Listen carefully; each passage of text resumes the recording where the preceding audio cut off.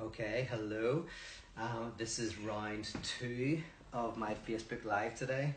The first one I had to stop because my housemate was leaving the house and was doing lots of things around me, and so I completely lost my place. So I know some of you think that this is a multi-million-dollar studio that I'm in at the moment, but no, it is the living room of my house. So I thought I'd scrap the last video, come back and try again. So basically what I was saying is I have been doing these Facebook Lives for maybe a few months now, and I've really enjoyed them. They're got a lot of good feedback, people are liking them, I'm enjoying doing them. It's a really easy, immediate and simple way to get ideas out to people. So that you don't have to go traveling. You can just literally turn on your computer. I can turn on my phone and we can connect. So I've been doing that, but these Facebook Lives are informal, they're short, and they're scattered in the sense that they take various themes, whatever I'm interested in. Now, if you put them all together, there must be like 20 or 30 of them now, so there's enough there to get a real sense of kind of the parotheological approach that I take. But I still think the nature of them is informal and short, and I've been really keen to develop a way of doing more in-depth talks with people. So last week I figured out a way of doing it.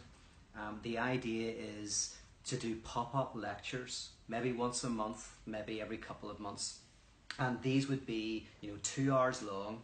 There would be a presentation, I would talk for an hour, and then there would be Q&A. And the desire is to make sure these are also freely available to anybody, regardless, so you don't have to have resources to make them free. So the first one is this Sunday, and it's called When Atheism Isn't Atheistic Enough. And the subtitle is Parotheology and the Death of God. Now, you can register for free. There's also a place where you can donate. So if you enjoy these and you would like to support them, then please consider donating. What I've already been able to do since yesterday when I put this first lecture online, from the donations I've been able to buy a much better camera so that I can put it on my computer to have a much better quality of image. I'm hoping also to get a better microphone. I could get a better computer as well. So if you donate, I will be putting that money towards probably a bottle of gin for me, but also some technology to do these better. And I'll also try and do them more and more. So anyway, the first one is this Sunday. It's at 2 p.m. West Coast time. And I just want to give you a taster of what I'll be doing. Originally, this was going to be like an advert, but actually we've got 500 sign-ups already. In 24 hours, we've got 500 people. And the technology can only take 600. It can actually only take 500, but I'm banking on a lot of people not actually showing up live, because you can go in live or get it after the fact.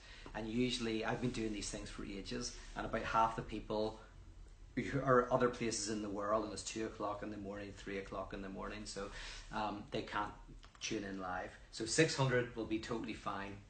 And then at that point there's a cutoff because I don't want to take a risk.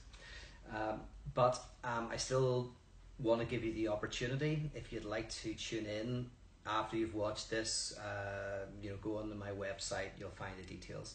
But it's called When Atheism Isn't Atheistic Enough, because in a sense, radical theology is not just a critique of traditional religious ideas, it is also a critique of secular ideas. Atheism in its contemporary form has a brilliant critique of the religious notion of God. The great atheists in the 20th century and 21st century have been critiquing the idea of God as a guarantor of meaning. This is Descartes' God. God is that which makes sure you have a good night's sleep. God makes sure that your view of the world is correct, your tribe is right, your sports team is good, your soldiers are on the right side of history. Right? So God, in a sense, is the kind of big other that legitimates our worldview and our position, whatever that happens to be. And atheism and a lot of the great atheists have pulled that apart, and so have lots of great theologians. Theologians like Dietrich Bonhoeffer, Karl Barth, and Paul Tillich are all theologians who have also critiqued this notion of God. But once you get rid of that sacred notion of God as the guarantor of meaning, to make sure that you don't have doubts, you don't have unknowing, that you can be whole and complete, that you're right, that your place in the universe makes sense. Once that God is gone, the space is vacated, and then other things come into it. So what happens is other ideologies, other political positions, other things take the place of that God.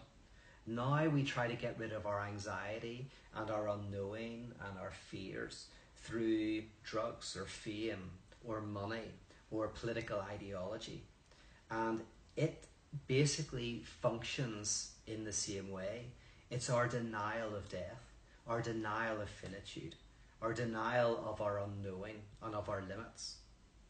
So in this seminar, what I'm going to do is try to very clearly explore how human beings are structured in such a way that doubt, unknowing, complexity, ambiguity, anxiety is part of the human condition. And it's part of the human condition that we often try to flee from in sacred and secular ways.